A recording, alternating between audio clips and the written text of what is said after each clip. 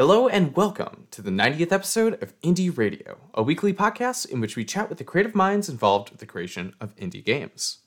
I'm Brett Hudson. And I'm Ian Jones. Today, we spoke with Petie and Dazz from the Spriters Resource, a website dedicated to the collection, archival, and appreciation of sprites from video games. In this episode, we discuss the evolution of the site over the past 2 decades, reverse engineering, hidden secrets of game assets, sprite comics, the inevitability of all things becoming obsolete, the great database delete, backups, and the strengths of working together with someone with a different skill set. So I'm Daz. I've been doing the Spriters Resource since a certain time. I can't remember how long it's been now. It's been like 16, 17 years, I think. I now also do Did You Know Gaming with a few of my friends from Norwich who I've just sort of recently re-established ties with, and we're doing loads of cool stuff on that front, and just still working with Pete on TSR. And I am Petie, or Pete. Have not been doing TSR quite as long. I officially jumped in towards the end of 2010 during a trip that Daz had made to the US. Though we had known each other for a while before that. And it's pretty crazy. Yeah, there's a long story behind that, but basically we've known each other for a while. He expressed interest in wanting to kind of revamp the site. I was like, hey, I know web things. Let's do it. And so we did, and I continue to maintain it through today. He's very solid at his job. He is regiment. He's on the ball. So with 2010, that puts you at about 10 years, PD, and then 16, 17 years would be like early 2000s, 2003, 2004? Does that sound about right? It started in 2003 under a different name. Gotcha. Oh, so have you been here the entire time, Daz? With the project? It's a really weird story, but I've been with it since it was like I'm the third person to run it. But we're talking like back in the day when, people make websites and they have a forum and people go, oh, I don't want to do this anymore. So it goes on to someone else and then they go, I don't want to do this. It's not really like a sort of big Passover or anything, but it just kept going. And I just never lost interest. So it just wound up the way it is. I can't remember exactly the years because it was so long ago now, I can remember the years because I recently put it on the About page. Oh, nice. I don't know the years that the handoffs happened, but I know that the site started as ninsprites.tk and stuck with that name from around 2003 to 2004. From 2004 to 2006, it was sprites.fireball20xl.com. And then from 2006 to present, it was the Spriters Resource, and then other sites were added on top of that throughout the years. But 2006 on is where its current name stems from, at the very least. Yeah, sure. Oh man, .tk, that brings me back. I remember early when I was learning, it's like, oh my gosh, you can get a free URL. What was it? Was it cjb.net? Was that another one? That sounds familiar. So many. Now it's just .me and all this sort of weird stuff. I don't know. I think the domain name thing it's gone a bit crazy. I don't like it. Well, yeah, that's another. I kind of hate all of the premium domains. Should have just stuck with .com, .org, .net, a couple others, edu. But you could get .photography, and it doesn't even look like a URL anymore. Yeah, there's so Ian and I, we have a really bad habit of buying domain names for potential projects someday.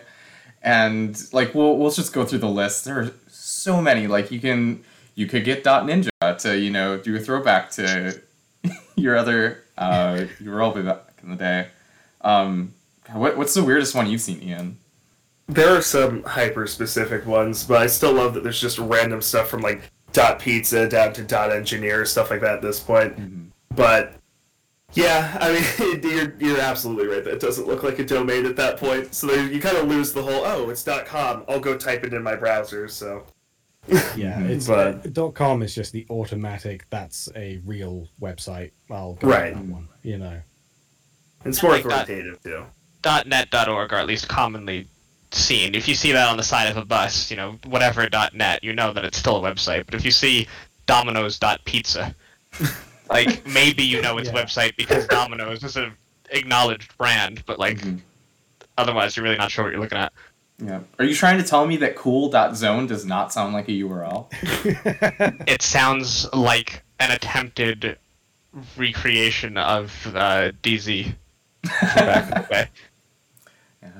Jumping back to what you were saying earlier about the Spriters Resource becoming a bigger thing with the video game resource, and also possibly just for people tuning in who don't have a big concept, what is the Spriters Resource and how did it grow into what it's become today? So the Spriters Resource is like I suppose a database or an archive of sprites ripped from video games, be it via screenshot-based rips or by reverse engineering and whatnot. So a lot of people are just interested in, taking a look at the games and learning how they were all put together and sort of getting inspiration and whatnot. It's just become this big catalog over the years. Back in the day, it was all because, we all wanted to make a video game, right? And the easiest way was to recreate a video game. And even that's a John Carmack recently tweeted out about that and how the Spriters Resource is the perfect example of a way to do it. And it's just like a way of enabling people to see what's kind of behind the curtain with the graphics of a game, I suppose, be it sprites or models or textures or now with obviously sound effects as well.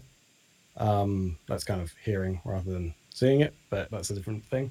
I mean, it's grown so much that it's not really what it was back in the day when it was all entirely, NES and SNES and pixel-based stuff. But, a lot of people go back and who do pixel art and they use the website for learning how to do pixel art as like a big influence for them to take a direction in video games, which I think is pretty sick. There's so many reasons for people to use it. It's really hard whenever anyone asks to kind of give a rundown of it to explain why people go to it, It's especially so because those uses have changed dramatically over the years. One of the common threads has always been people, testing. Maybe they're making a game and they haven't found an artist yet, so they'll use existing sprites as just placeholders. Way back when sprite comics were still a thing, it was a very common use to grab images from the site to use in your own comics. The biggest thing for them as well. It was all about sprite comics back in the early 2000s. Yeah. Whoa. I've never actually done much with the content itself, but I like browsing the site just because it's kind of interesting to see, the artwork on its own or things that maybe never made it into the final game, or, if you've got a portrait shot, but you find out that there's actually 2/3 more of the body beneath where you can see, like, it's just sometimes interesting to check out the games from a different perspective. For sure. That reminds me of the Boundary Break channel on YouTube where they. Oh yeah, She Says. The guy who runs it called She Says. He's a good friend of ours. He's really nice. I definitely remember back in 2008, 2009 when I had first downloaded GameMaker and was like, oh my goodness, this is amazing. I have all the power, but I didn't know how to do pixel art. I remember that was my first time stumbling upon the Spriters Resource. I think somebody on the GameMaker forums was like, hey, check out this site. You can get all these sprites for your game, which I'm sure is a totally legal and good thing to do, just be dropping copyrighted sprites into your game. I guess that's something we should cover explicitly now, because it comes up a lot. Mm-hmm. If you're using them as placeholders or you're using them as just a fun learning experience for yourself and maybe to show to a couple friends, it's fine, use whatever you want. If you're planning on publishing the game in any way, be it for free or paid especially, yeah, you definitely can't use copyrighted material. And we get those questions all the time with people looking for us to allow it so that they can skirt by those loopholes. It's just we don't own it, so we can't license it, don't do it, it's bad. With people interacting, have there been any tales of people coming to you and just, saying oh my gosh, the Spriters Resource, this, helped me out in this way, or any just wild stories that you didn't imagine you would ever hear? I mean, there's one story which I guess it kind of, it's not really to do with like, I don't know, I guess the community behind it is just everyone who's used it, right? So there was a guy who, he was on the forums like back in, I don't know how, it was really early days, like I'm going to say 2004, 2005. And a couple of years ago, I flew to Philadelphia for Digital Gaming to do a con. This guy in the audience was like, "Oh, do you remember a guy called Treeks?" And I was like, "I do," because for some reason I was so like, the community was the big thing. I remembered absolutely everyone. So this guy just, I was just so blown away that he was there for a start, and I was just like, afterwards I said hello to him. We just hung out all night and just sort of talked about the concept of online communities during the early 2000s as a young teenager, and the kind of weird friendships you develop and how they kind of carry forward throughout life, because you spent so much time with them, you learn so much about them without even thinking about it. That's how we met. Yeah, exactly. That's how we met. I don't have specific names, unfortunately, but I do remember going to, I want to say MagFest with a couple of friends, including Dazz, actually, who was there that year as well. Yeah. And we ran into one of my friends from back home in New Jersey who was good friends with an artist whose name escapes me at the moment, but freaked out when he heard that we were there, because he's been using the Spriters Resource for years, because he does, I forget if it's like, it's like little perler beads or like blows up and does paintings or something. He did some sort of art, but that was pixel based, and extensively used TSR as a reference for it, and was just like blown away. And it was a really weird experience for me, because nobody knows what I look like. My avatar is Bash the Stampede, so to be quote unquote recognized was odd for the first time, but interesting. I think that's something that I've really kind of taken away from doing TSR as well with Pete, and the way that we've kind of approached it is, there's no reason for anyone to know who the hell we are, like to look at our faces or anything like that. It's kind of a weird approach to the whole thing, which even with doing Digital Gaming now, my face isn't really the thing, it's all just about a voiceover. So I've always just been kind of weirdly behind the scenes. So whenever people do know about it, it's really strange, because there's no reason to immediately acknowledge that, we are the people behind it, which is kind of a blessing and a curse in some ways, but, I consider it more of a blessing. When our mutual contacts were like, "Oh yeah, blah blah blah, I know Petie from Spriters Resource," it's like, wait, hold up, what? Like, I had never really even considered, obviously there's people behind the Spriters Resource, but it just didn't really like click in my mind that there were tangible, real people. And it's kind of nice to know that like people liked it, and the actual website, not the I don't know, some personality behind it or anything like that. It was just a really functional. We kind of approached it really systematically, and functionally is the most important thing. So it's not about us. It would just get in the way. It shows as far as how the site runs as well. Of course, there's a staff. Submissions are reviewed for quality and other things, but most of the content that you see on the site is provided by the community. The staff does rip and upload things, but most of it is community driven. And so it really isn't just one or two people behind the site. There's a gigantic number of people who are involved in making it what it is. Yeah, I mean, that's the thing. When we talk about people from back in the days, there's so many people who have dedicated, years of effort continuously to try and just provide sprites for people, which is just completely voluntarily because they enjoy it, and it's amazing. It's such a strange community of people, and there's so many different characters throughout, so many amazing, kind people, and some really bizarre people, and it's so crazy how many people have been involved in just something as basic as this, Yeah, wow. Do you have any numbers for how many people have uploaded content? Sure. I think we do. I don't know if we have easily accessible a complete count of submitters. Maybe we should do that. Yeah, we really like the idea of people being able to see statistics because it's we're nerds. We like numbers and stuff, right? So if you want to see how many games we've got for the Atari ST, I mean, go for it.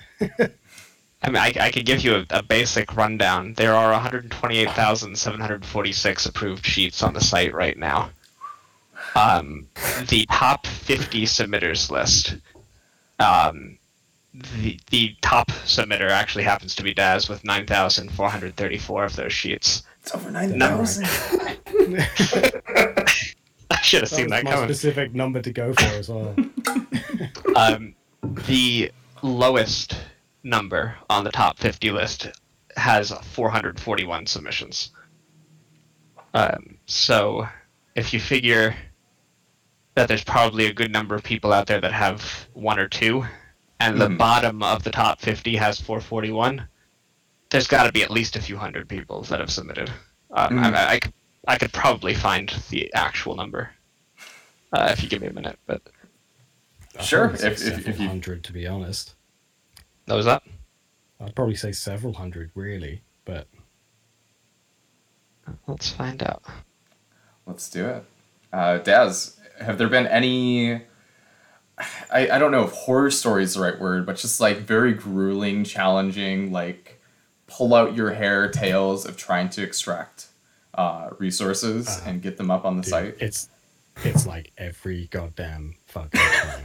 Being honest, sometimes you go in, you're like, oh, it's nice. It's a standard format container. I can just extract all the data from that, and then I can have a look at it. And then sometimes it's like, oh, okay, so I need to work out 48 digits in order to put those at the beginning, and they've somewhat halved the file and put half at the end and half at the beginning, and I need to reverse that around in order to make it make any sense so that I can have a look and see if there's anything I might be able to do with the thing that's inside that thing. And it's just, I can't be bothered after a little while, and I just give up. If it's easily done, I'll go ham and I'll get absolutely everything I can to make it complete. But like, there's some games I would love to be able to get stuff from, but they are just so mind-bogglingly crazy to go through. But there's a huge community online of people who are all like documenting how to reverse engineer all of these different formats. It's really crazy as a wide interest of video games specifically. It's weird. Okay, so I don't know how accurate this number is going to be right now because it covers all 4 sites, which means that there's going to be some who have submitted only models, for instance, that haven't submitted any sprites. But there are a total of 3,823 records in the submitters table. 3,000, nice. So 3,800 plus people have been involved in submitting at least one thing at some point. It's a lot of contributors. Yeah, so that's like 10 times the amount that you were just thinking a moment ago. Yes. Yeah, quite. It's kind of mind-boggling. The whole idea behind taking like old data formats and ways that people were able to just cram squeeze every last little byte out of a cartridge is, I don't know, I also think that is just amazing, and that it makes me curious if people are still trying to do that thing, because I know like there's certain communities that are trying to like make games that run on Arduinos, Raspberry Pis, and they still need to do that because of the limited resources. But I wonder how much of that gets translated to AAA games or like these bigger projects where resources on the computer are more readily available. But they still might look at Warzone, right? I mean, it's a goddamn nightmare. It's like 200 gigabytes or something ridiculous for a video game. What's going new on? Call of Duty. And there's reasons for it. Like, I'm sure you've seen the meme where there's a picture of like a level 1 in Super Mario Brothers, and it's got text overlaid on it, something to the effect of like, this image is X kilobytes. The original Mario game was less than X kilobytes. I don't remember the number.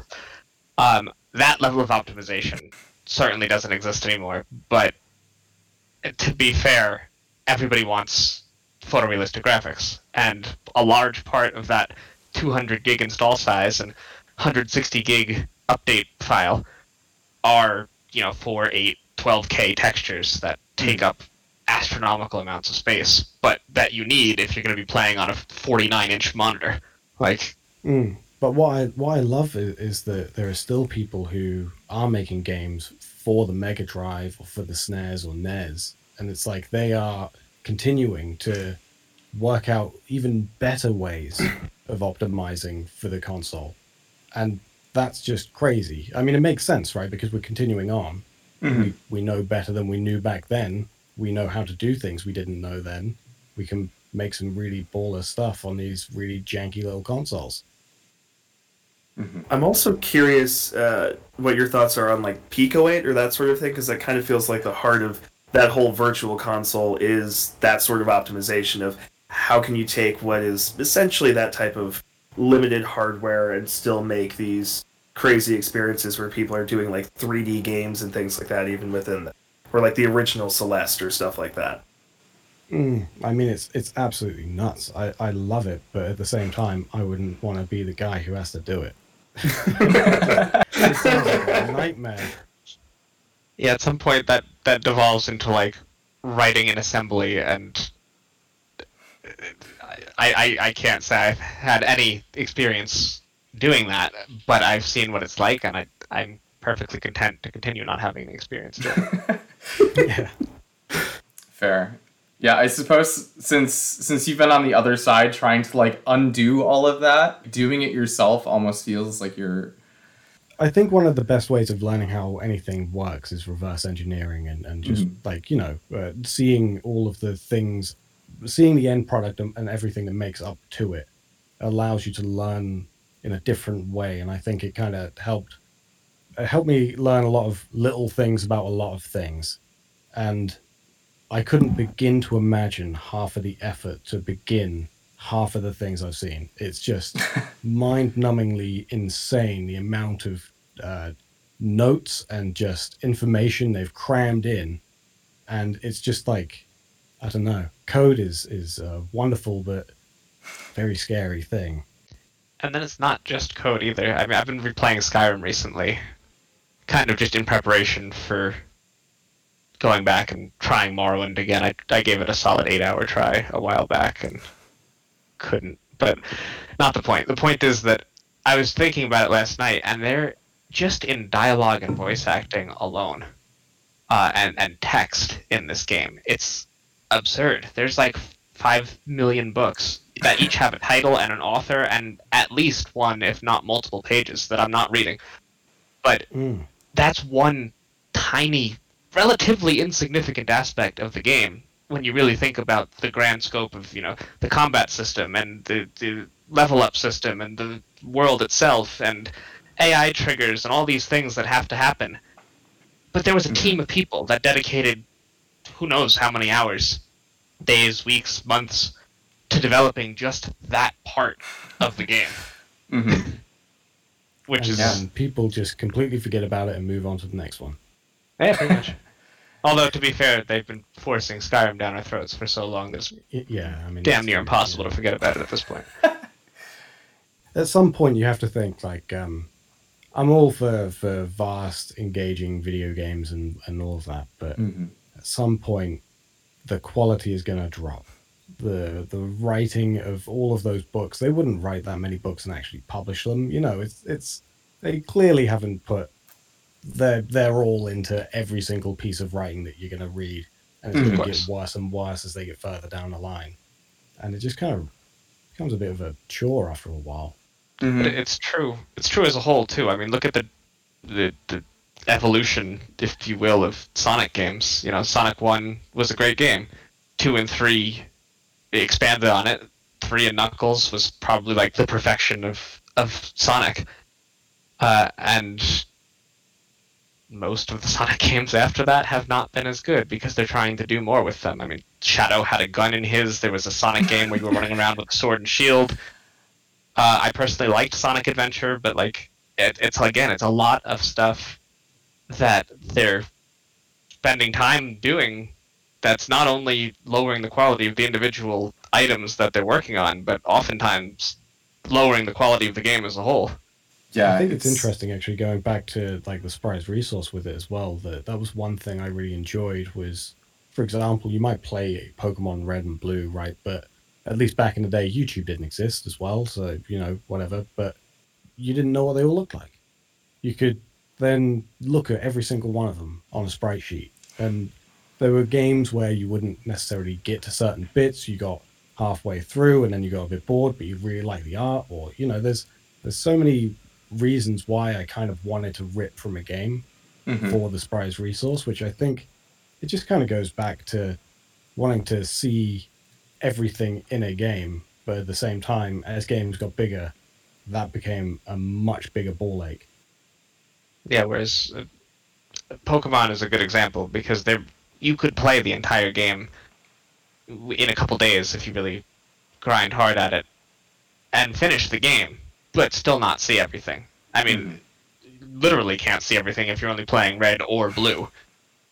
And then it only compounds further when you've got like a epic RPG which has like a main storyline that has a 70-hour playthrough, and then another 300 hours of side quests. There might be an entire castle that somebody spent 6 days rendering that you'll never see because you didn't happen to do that side quest, or you killed the character 10 minutes into gameplay without realizing that they were important.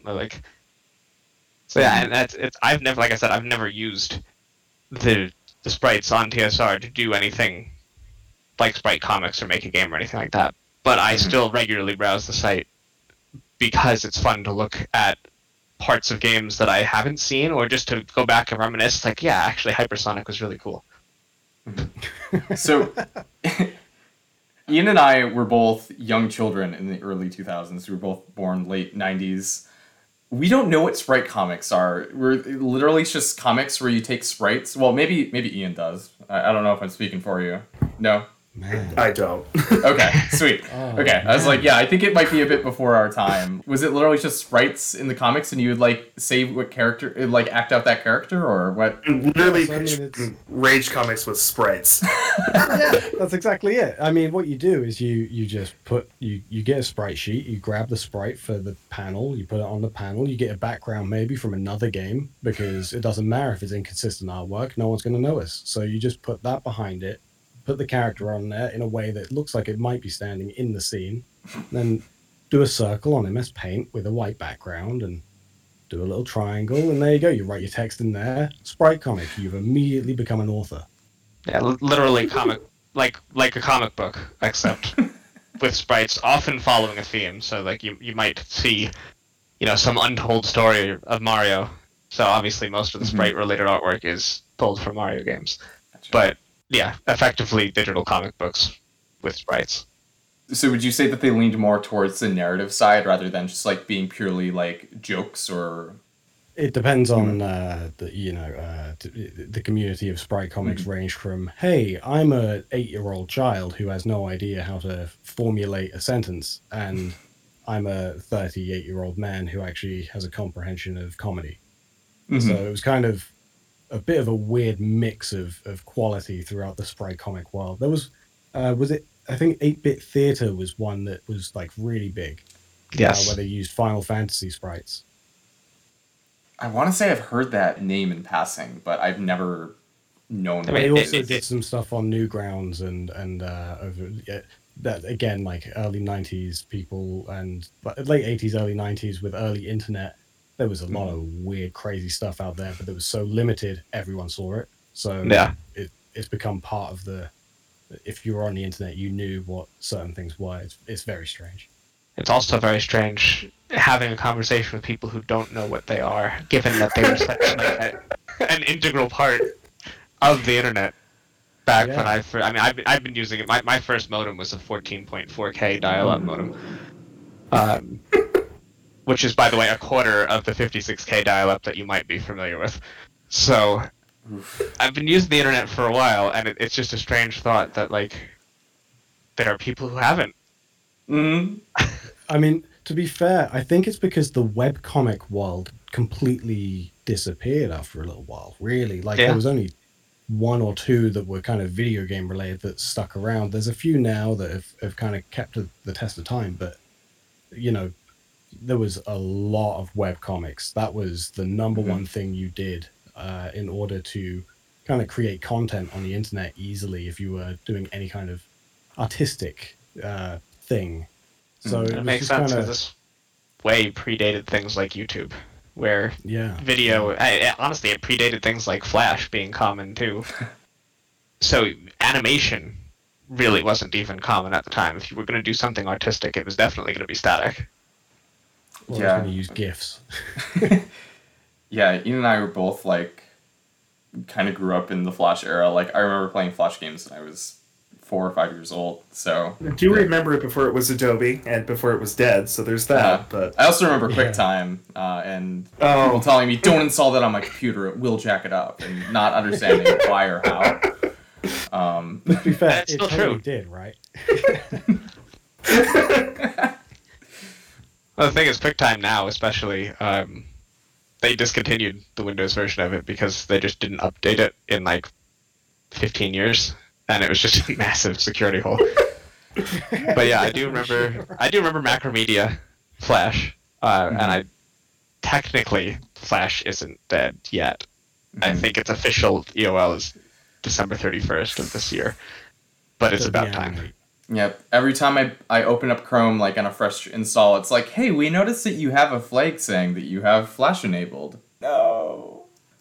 Yeah. I have some Flash games that I need to port to HTML5 at some point, but I can't be bothered. So I forget. There's a big project going on to do that. You can't port all of them. You know, there's going to be some real gems that are going to get lost. And it's a shame, man. Yeah. But Flash is a disaster and needs to die. It was also a blessing. It was one of the blessings of the internet. It was one of the shining beacons of humanity during the late 90s, early 2000s. Yes, and then so unfortunately, many amazing sites. Unfortunately, like everything else, bad actors took advantage of it and ruined it.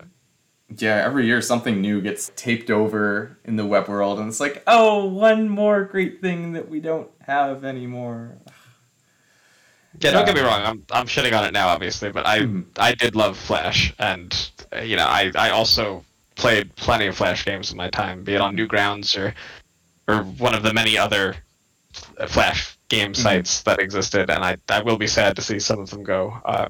And you're right, some of them won't be able to be ported, be it because they had a ton of action script that doesn't translate well, or just assets that can't be broken down.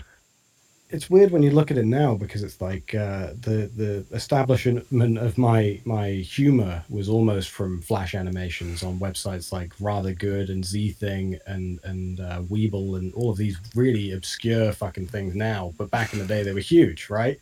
So that's going to happen again.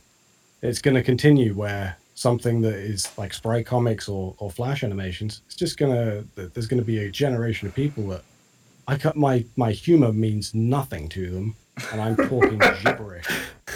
That's actually a fun question. What do you think is common now that won't be, let's say, 15 years from now? Oh, right now. I was thinking about stuff that was common like 10 years ago that people don't know about now. Like, because my sister is 10 years younger than me, so I'm right on the cut between millennials and Gen Z. And then she's like fully submersed in Gen Z, and like the two of us have completely different things. And I'll bring up websites and technologies, and she'll be like, "What's that? What's a MySpace?" You know, and it's just like, oh man, what? It's weird because like of course that's what's going to happen, right? We all know that. We're not blind to the fact, but then suddenly it happens, and you go, "Oh shit, I'm old." Mm-hmm. Oh, there's a video that's been going around about it's his parent asking his kids how they motion the phone, and like most generations put their thumb and their pinky out and put it up to their face to emulate an old one, and now kids just put like their hand perfectly flat up against their face to do the smartphone. Yes, because it's a smartphone. It reminds me of another similar thing where I think this actually genuinely happened, but obviously it's the internet, so it may have been scripted.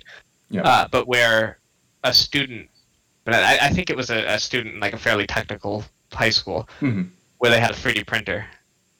They had one of the teachers had like a stack of floppy disks on their desk, and the student actually came in and they're just like, "Oh, that's so cool, Mr. Whatever.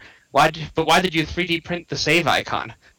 And like just totally did not recognized it as the icon that represents save, but did not know that it was actually a physical thing before that. Yeah, the same thing with the phone icon. Like, if you ask a lot of young kids, like, what the icon means, they'll be like, I don't know, it's just the phone icon.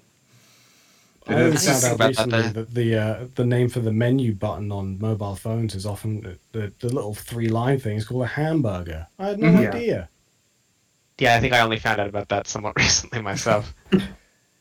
Yeah, I think CSStricks.com revealed that to me like a year or two ago.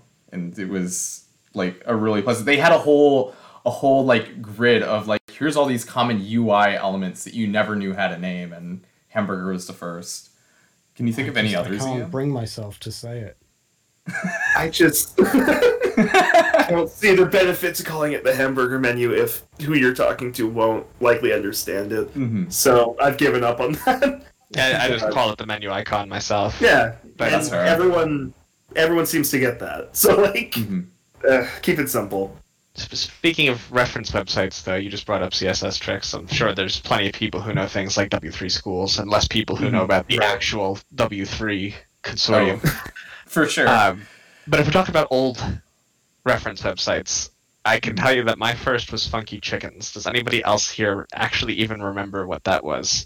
That rings a bell, man.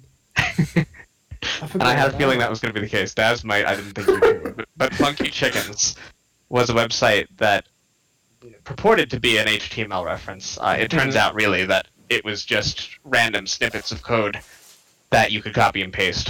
So I remember making my Neopets guild, and I wanted a drop-down menu, so I copied and pasted their drop-down menu, and like I felt like I was learning HTML, and I guess to a degree I kind of was at the time.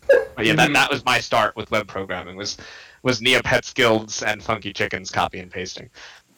To be fair, that sounds like what a lot of developers still do with Stack Overflow, so... Yeah, it's true. And like, nobody knows everything. Oh no. Right. You gotta look things up. The amount of times in the last week alone that I've hit up MDN to like copy paste some CSS thing, like I think I used background origin for the first time or something along those lines. Yeah. I definitely never used background origin, but now I don't know how to use this. We do it all the time. We're just like, oh, this would look good with like a weird sort of shadowy border thing if we do this, and then what the numbers do, I don't get it. And, you just kind of jank it up until it looks right. There's been entire days where, like, it started with him with Daz making something in Photoshop, like, this is what we want to do. And then diving into a crazy rabbit hole of things we didn't know we could do. And then finding out that it was actually really easy, but not before doing it the very hard way first. Yeah. I love when you like show something off, you're like, check out this thing I made, it took me all day, and they're like, you do know like the CSS property exists, right? And it's like, obviously not.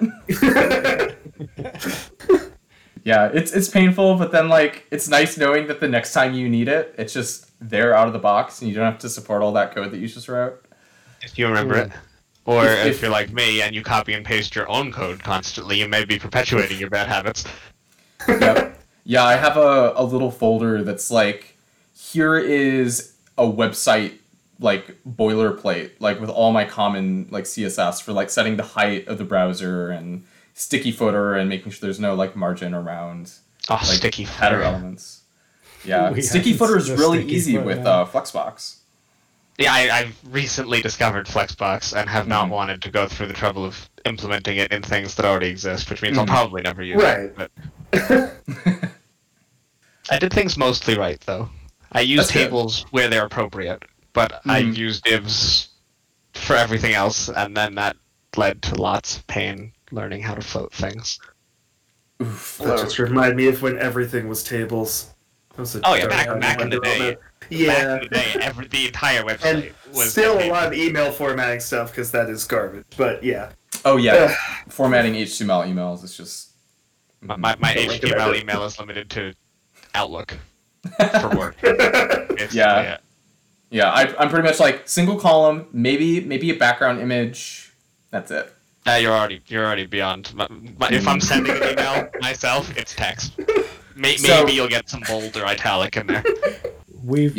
I remember we had to make a custom version of Verdana as a font so that it would be pixelated, because the font on the icons is just that little bit too small for it to display right.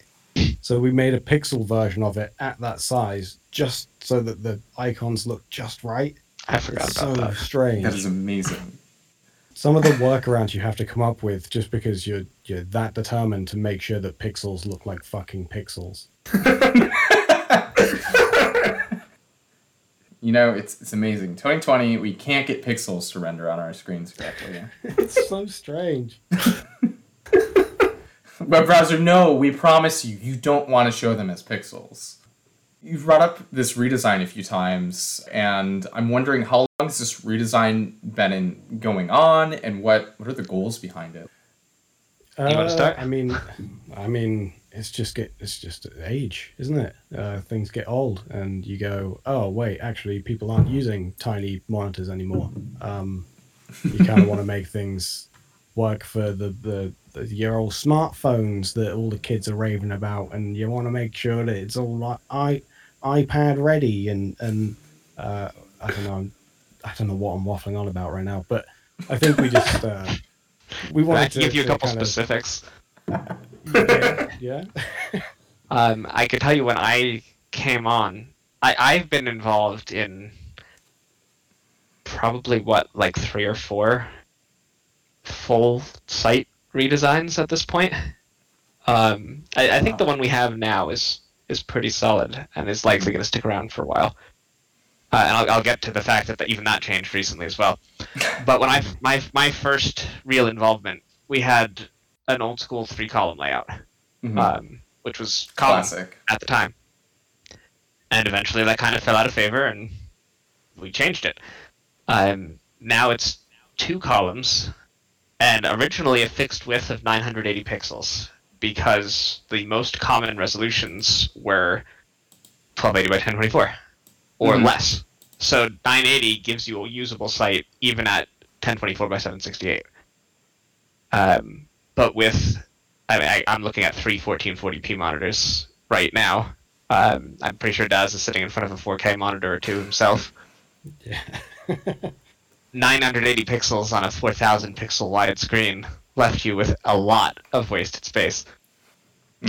So more recently, I kind of just decided to take on 2 projects kind of simultaneously, and made the main layout responsive up to a certain degree. So it is now 80%, I think 80% width, but with a maximum width of it's something like 1980, and that just happened to be where 10 sheet icons fit perfectly across. Because I was testing it at larger sizes, and yeah, I could have just left it at 80%, but if you had like one of those 49-inch 5K monitors, the site was going to look really stupid. But the farther you go up, the more you're going to see wasted space on the sides. And then once that worked, I made a mobile layout too, because we didn't have one, and the site really did not work well on mobile before. I mean, you could click icons, but trying to navigate like the console navigation was a crapshoot, because they were really tiny, and there were a lot of them. So, I mean, that's just recent layout changes, but, I mean, there's been, since the site... but before Petie came on, I was, the way we did it was just raw HTML, all of these different pages, we just had raw HTML on them, copy-pasted all of the bits to do an update on the front page, and then you get rid of that next week, and you put another one up, and you're just maintaining all of this by teaching just random people on the internet how to deal with HTML. So, like, completely static pages is what you're saying, like, just manually completely static. And they were up until the point that I came on.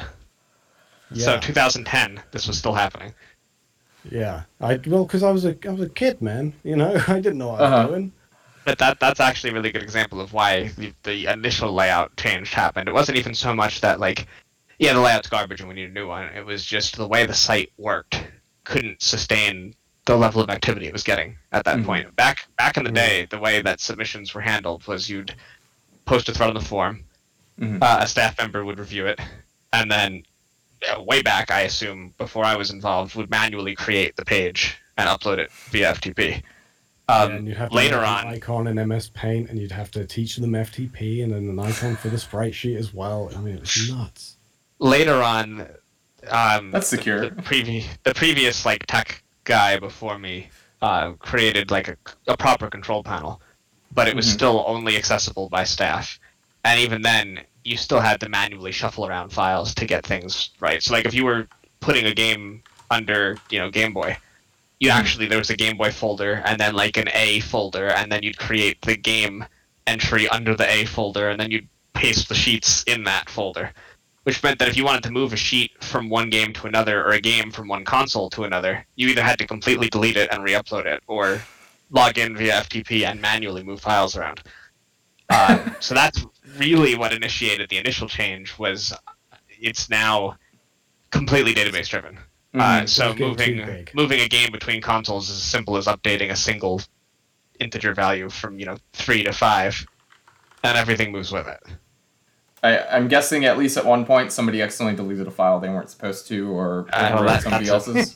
That's a beautiful transition into the topic I was about to ask Dazz if he wanted to discuss. Oh my god, this is literally like, I think I lost a good 10 years of my life just from this one incident. In 3 days, mind you. Do you remember when that happened? Because I want to actually pull up the thread. I can't actually remember. It was... it's a dark time. God. I think it was pre-2014. Yeah, that sounds right. Lord. I'll see if I can find it, but we call this the Great Database Delete of whatever year it happened to happen. The Great Database Delete. And so we were working at the time on adding in the revisions feature that now exists on the site. So staff can go in and edit content directly. Members who find a mistake, let's say a spelling mistake, or they want to add sprites to an existing sheet or whatever, can submit a revision, and then that revision gets queued and staff can approve it and push it to the site.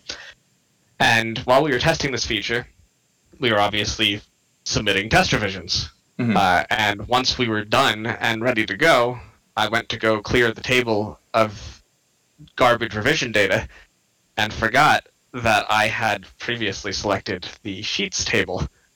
So when I went to truncate and stupidly did not look at the warning message and said, "Are you sure you want to delete the table sheets?" I clicked yes. And this was the one downside to the new system of non-static pages, because it meant that all of the categorization of the site was gone. The sheet files themselves were still there. The games were still there. The consoles were still there. But as far as the site was concerned, the content didn't exist anymore.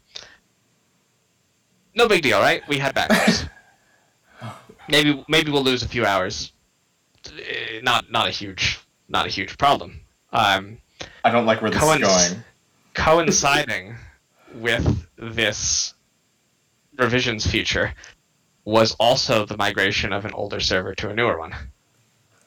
This revisions feature was going to be launched as part of the newer version of the site, and we were going to migrate the old version of the site from the old server to the new server while we were developing this new version, which was like 90% feature complete by this point anyway. Well, it turns out that technology changed enough. I don't know if we were on like SunOS 5 on the old one and moved to 7 on the new one, or it might have even been like a Debian distribution on the old one and moving to SunOS on the new one. But regardless, there was some incompatibility with features in PHP or Apache or something that were used on the old version that broke completely on the new server. So we had to just go ahead and launch the new site immediately. Not a huge deal, except for the fact that we didn't know this going into the migration, which meant that as we were getting all of this transferred over, it was all happening very, very quickly because the site was down while it was happening. So we transferred all the files, we got everything up online, we worked out the bugs here and there that were causing the site to slow down and everything seemed fine. Shut down the old server, canceled the account, everything was good. Deleted the database. Not a big deal, we transferred the backups too. Now this was a couple months into the new server, of course. While we transferred the backup destinations, and we transferred the backup scripts, we apparently did not edit the backup scripts to point to the new file paths. So the backups were running, but not backing anything up. So we are now dead in the water. We had a couple friends that helped us back in the day that we contacted and tried everything from, going through, temporary file systems in Linux to see if we could recover the deleted MySQL data. Spoiler, we couldn't. Nothing was looking good. So our old tech guy at the time thought, well, maybe we could write a scraper to go through Google archives. But Google, being the largest scraper in the universe, doesn't allow you to scrape their archive pages. If you try to hit them more than 2 or 3 times in an hour, they blacklist your IP. And I made up the hour statistic, but they hit you fast, and there's really no way around it. So that wasn't looking good. And again, the site was completely dead at this point. The other 3 sites, by the way, the models, textures, sounds, were all fine because I was working specifically with sprites at the time. But of course, that's the most important and the most large data set. So to make a relatively long story short, and if I can find the thread, I'll link the full story eventually. But we spent 3 days manually restoring the site to a degree. It was not a matter of re-uploading everything directly. What we wound up doing was I wrote some JavaScript as a bookmarklet that we could use to go to archived pages on Google. And it would basically look at every sheet. So we'd go to a game page and it would have all the sheets listed, hit a button, and it would fill a text box at the top of the page with all of the relevant data from that page. Paste that data into a form that I made that would process it, and then reinsert everything into the database where it was supposed to be. So in the end, all we actually lost was hit counts for the sheets. Boo-hoo. But that sounds a lot better than it was. That was basically 3 straight 24-hour days, mostly of Dazz and his wife at the time, because I had work. Going through... honestly, yeah, I remember the process of, I was awake for a good 24 hours at a time, and I set up a macro button and a Google Doc sheet with all of the URLs to go to, so it would click things just as I needed them to, and then I would manually paste things, and I worked out this machine-like flow, and just crashed on the floor next to the computer for a couple of hours every now and then would get back up and keep on processing.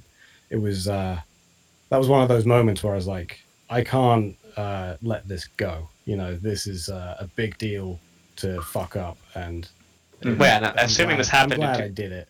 Yeah, no, it was worth the effort. Assuming it happened in 2013, 2014, you got to figure that's 10 years of site that could have just vanished. So yeah, I'd get up early before work and help, and then spend the night after work helping. But it was mostly him, and it did work. I still remember the end of day 3. We had some 200 or 300 sheets left of 50,000 at the time that we didn't know where they went. Through a crazy amount of detective work, looking through archives, and a member who happened to email us and say, hey, I just happened to create a full archive of the site in December. Would that be helpful to you? So he sent us that. And there's a lot of things that came together right. But that last, when we finally got it down to 40 or 50 sheets, we were both zombies, basically. And ultimately figured out that most of them were content that had just been deleted at some point, so we left it deleted.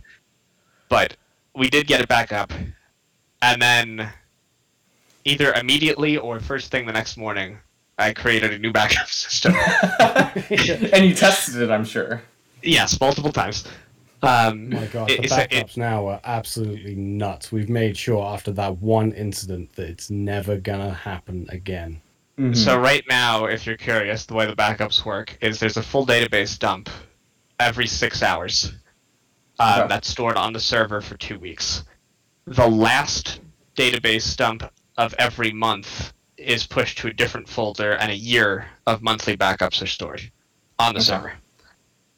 those server backups are then copied daily to my computer, which is then backed up via Time Machine to a network drive. I also have a separate external hard drive that I occasionally make backups on when that fills up completely. And then Backblaze is mirroring both of those to the cloud. And then in addition to the database backups, the entirety of the site structure is also synced daily back to my computer and included in those additional backups. So literally the server could catch on fire right now, and at most we'd lose 6 hours. So theoretically, you should be safe in every case, right? Theoretically, yeah. It's kind of strange because, like, I guess what we did is failed as hard as possible and then recovered with as extreme prejudice as we could that we will never face that again. And hopefully we won't. Yeah, that's... Wow. I've had stuff like... Not anywhere near this bad, but I've had, small little hiccups and been like, oh, I should really invest in, like, making a better system to keep this from happening again. But if I've never hit that low, and hearing the story is making me rethink it, it's like, wow, I should really be making backups of everything. If you're not backing up now, take our experience as a word of caution and back up. That applies to anybody listening to this now or in the future, too. Back up. The common rule that you might hear referred to, 3-2-1, have 3 copies of your data in 2 places, and one of them should be offsite. So, I mean, if you, even if it's as simple as, like, you back up to an external hard drive once a month and keep that external hard drive at your mom's house, that's fine, but make your backups. Yeah, we should do that with the Indie Function site. I have a backup on my computer. I usually upload stuff to my own local database and then upload it to the site, but I don't think that's enough. Yeah, man. Honestly, it's one of those things where I was the young person who went, it's fine. Over time you just lose stuff, right? You don't need it if it's, nothing's going to go wrong because you know what you're doing. And then it turns out that's not really a safe way of living with anything. So that's just being young and thinking that the world is out to be nice to you and not out to get you. Do you have game projects of your own, and how did you get into wanting to do game stuff? I mean, I've never really, to be honest, I've never really been any good at it. I've just been I was an avid player back in the day of the SNES and Mega Drive and PlayStation and all that sort of stuff, and I still play games all the time. It never disappears. And I just kind of really liked the way that they were made, but I never really wanted to make my own. I always kind of found fascination in other people's writing and ideas and concepts, and trying to just kind of understand all of that rather than dedicate myself to making my little imprint. I'd just rather digest everyone else's imprint. But I mean, I just decided to kind of do the whole be an internet content guy and make internet content stuff. I made Sprite comics back in the day, and then I was like, well, this is not going to catch on. So when YouTube kicked about, we did Digital Gaming, and that's still huge, and TSR is still a thing, or the VG resource in general is still all kicking off. So it's just I just got kind of lucky as a little teenager and just kept having stuff to do. It's great. And I've had some job offers to do like community management for different games companies, but I just didn't, which is nice to be headhunted because of Spriters Resource as well, which is kind of strange, but I just never really wanted to take them because I didn't play the games, and I won't say what they are, but I didn't really think they were very good, so I just thought that's not really something I want to do. Turns out I should have, because the game is still around since the mid-2000s, so people really love that shit. Our division has also mostly been, he's handled content, because I still am not familiar with the ripping process. I'd like to learn it, because I really like the Phoenix Wright games, and recently finished replaying them on Steam, and our Phoenix Wright PC rips are grossly incomplete, and the ones that are there are not great. So I'd like to contribute something at some point to the site, and I figured that would be a good way to do it, but I don't even know how to get started. So he's handled the content side. I've done most of the community management side since 2010. Yeah, I mean, that's the thing, is that before that it was very different. It was just a forum, and that's not managing all of these complicated systems and databases and all that sort of nonsense. I was it's just too early for me to have learned any of that, and I was too busy trying to work out how to sort out the content on the website. And I think the partnership that we managed to form was just sort of perfect. We managed to have someone who was passionate about two people passionate about the same thing, but with two different data sets and skills that, I don't know, it all kind of came together really nicely. It's crazy to think about. Learned a lot in this process too, because I was technically minded. I work in IT, but I'd never used Linux. So when we had to we had a falling out with one of our old people who I won't mention. And so suddenly I was responsible for maintaining the server overnight. Did not know. So this is an enterprise Linux operating system that I didn't really know anything about. So I very quickly had to be beyond my, decent knowledge at the time of PHP and HTML and its associated things. I suddenly had to become a Linux system administrator, and then figure out. I knew little bits and pieces of MySQL, but I had to figure out a lot more of the in-depth configuration and how to handle backups correctly and all that. And a lot of this all just had to happen suddenly. But one of the greatest things about working with Dazz and all of this is, like he said, we have two diversely different skill sets, but we know enough about each other's trade to be able to, at the very least, converse intelligently about it. So I don't know Photoshop that well beyond manipulation of existing things. I can't create. I wish I had a more creative, artistically mind anyway, but I don't. I'm very much more technically minded. But when he gives me something in Photoshop that he's made, for instance a new layout when we were working on that, I know enough about it to be able to manipulate what's there and make things work, and then translate that into HTML, CSS, all that. And then conversely, Dazz might not know CSS particularly well, but he knows enough to experiment and then say, hey, this is what I want to do, and I made it work. Now fix the garbage. Yeah. And then, sure, maybe he had 14 lines of what could be done in 3, and I'll fix it and make it be done in 3 lines. But, the fact is, he knows enough about it that he can put something together that's functional. So it made it much easier to work together, whereas if either one of us was completely unfamiliar with the others, it would have been much more difficult.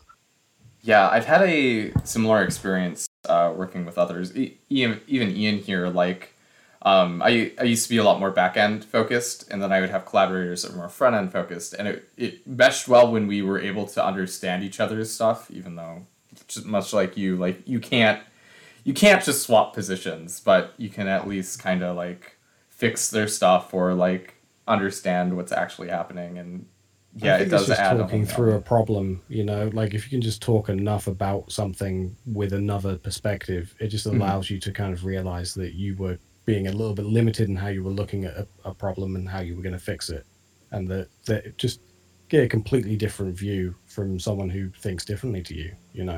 Sometimes you don't even need the alternate viewpoint. I can't tell you how many times I've run into a roadblock, and it's just all right, Daz, you're not going to understand most of this because it's nitty-gritty programming logic stuff that he doesn't deal with. But I'm just going to read through the code and explain what it does, and then you tell me if something doesn't sound logically correct. And then sometimes he'll point out, well, yeah, you did this stupid thing here, and I don't know how to fix it, but that's what you did. and then sometimes he won't even get a chance to talk, because as I'm explaining everything to him, it's just okay, well, then it does this, and then it does, oh my god, this is why it doesn't work. And he's just great, I'm glad I could help. So Dazz is basically a rubber ducky that sometimes talks back. He has indeed filled that role before, yeah. Sometimes I just fall asleep in the chair and Pete doesn't even realize. Definitely seems to be a popular strategy. It's more and more people that do that. Yeah, the falling asleep bit. No. Are there any other projects you guys are working on, or any projects that any dream projects that you would just really love to work on, or anything like that? I mean, for me right now, I just want to kind of. With lockdown and everything, I just want to keep on, keeping my head above water and maybe get a house that I can settle in. I've been working on a book, I've been doing YouTube, and I've been doing TSR, so it's just kind of, it's all a bit hectic all the time, and I think I just kind of want to chill out for a little bit. You know? Yeah, I hear that. I have a house, and I have been lucky enough to have a job that hasn't really been affected by the lockdowns. Like I said, I work in IT. I permanently work from home. I'm in Colorado. My company's based in New Jersey, where I lived prior to moving out here. So, besides not being able to go to the gym, not much about my daily life has changed. But I don't have... I don't know. I'm pretty content for the time being. Maintaining this network of sites is a much more involved process than people would imagine from the front side. So I'm not really looking to do anything major on top of it. We are working on a redesign of another site, but by working on, I mean like we have a really loose plan and have made some mock-up pages. Yeah, we spent a good week doing some bits at one point. Yeah, and we made some good progress during that week, and then haven't looked back at it since, because the reality is that the site does function as it is right now. It's more just kind of, so I guess if you're talking dream projects, it's not a dream project in the sense that like, wow, this is going to be like my life's achievement if we ever get it happening, but dream in the sense of it's something that we've thought about doing and haven't yet. How can people contribute to the video game resource if they want to get into it but don't have any idea how to? When you say don't know how to, do you mean don't know how to physically obtain the content, or don't know how to like actually, you know, like they have something they want to submit but don't know how to do it? Probably they want to get into it but don't know how to get started. So like they don't have any specific content. They just know that this is a thing that they're interested in. I mean, yeah, I would say just join the Discord for it's Discord. Wait, what is it? Is it Discord.gg/dykg. For God's sake, those URLs. Let me grab. What's wrong with .goodgame? /DYKG, and then in there we've got like a bunch of boards for people to communicate about programming or art or whatever you want to. And I mean, there's the forum. We've got loads of archived posts over the years of people trying to work out stuff. If you want to just follow along with what's been posted there, you know, you can learn by just repeating. There's nothing wrong with that. And especially with 3D, if that's what you're interested in, there are tons and tons of resources out there right now. Yeah.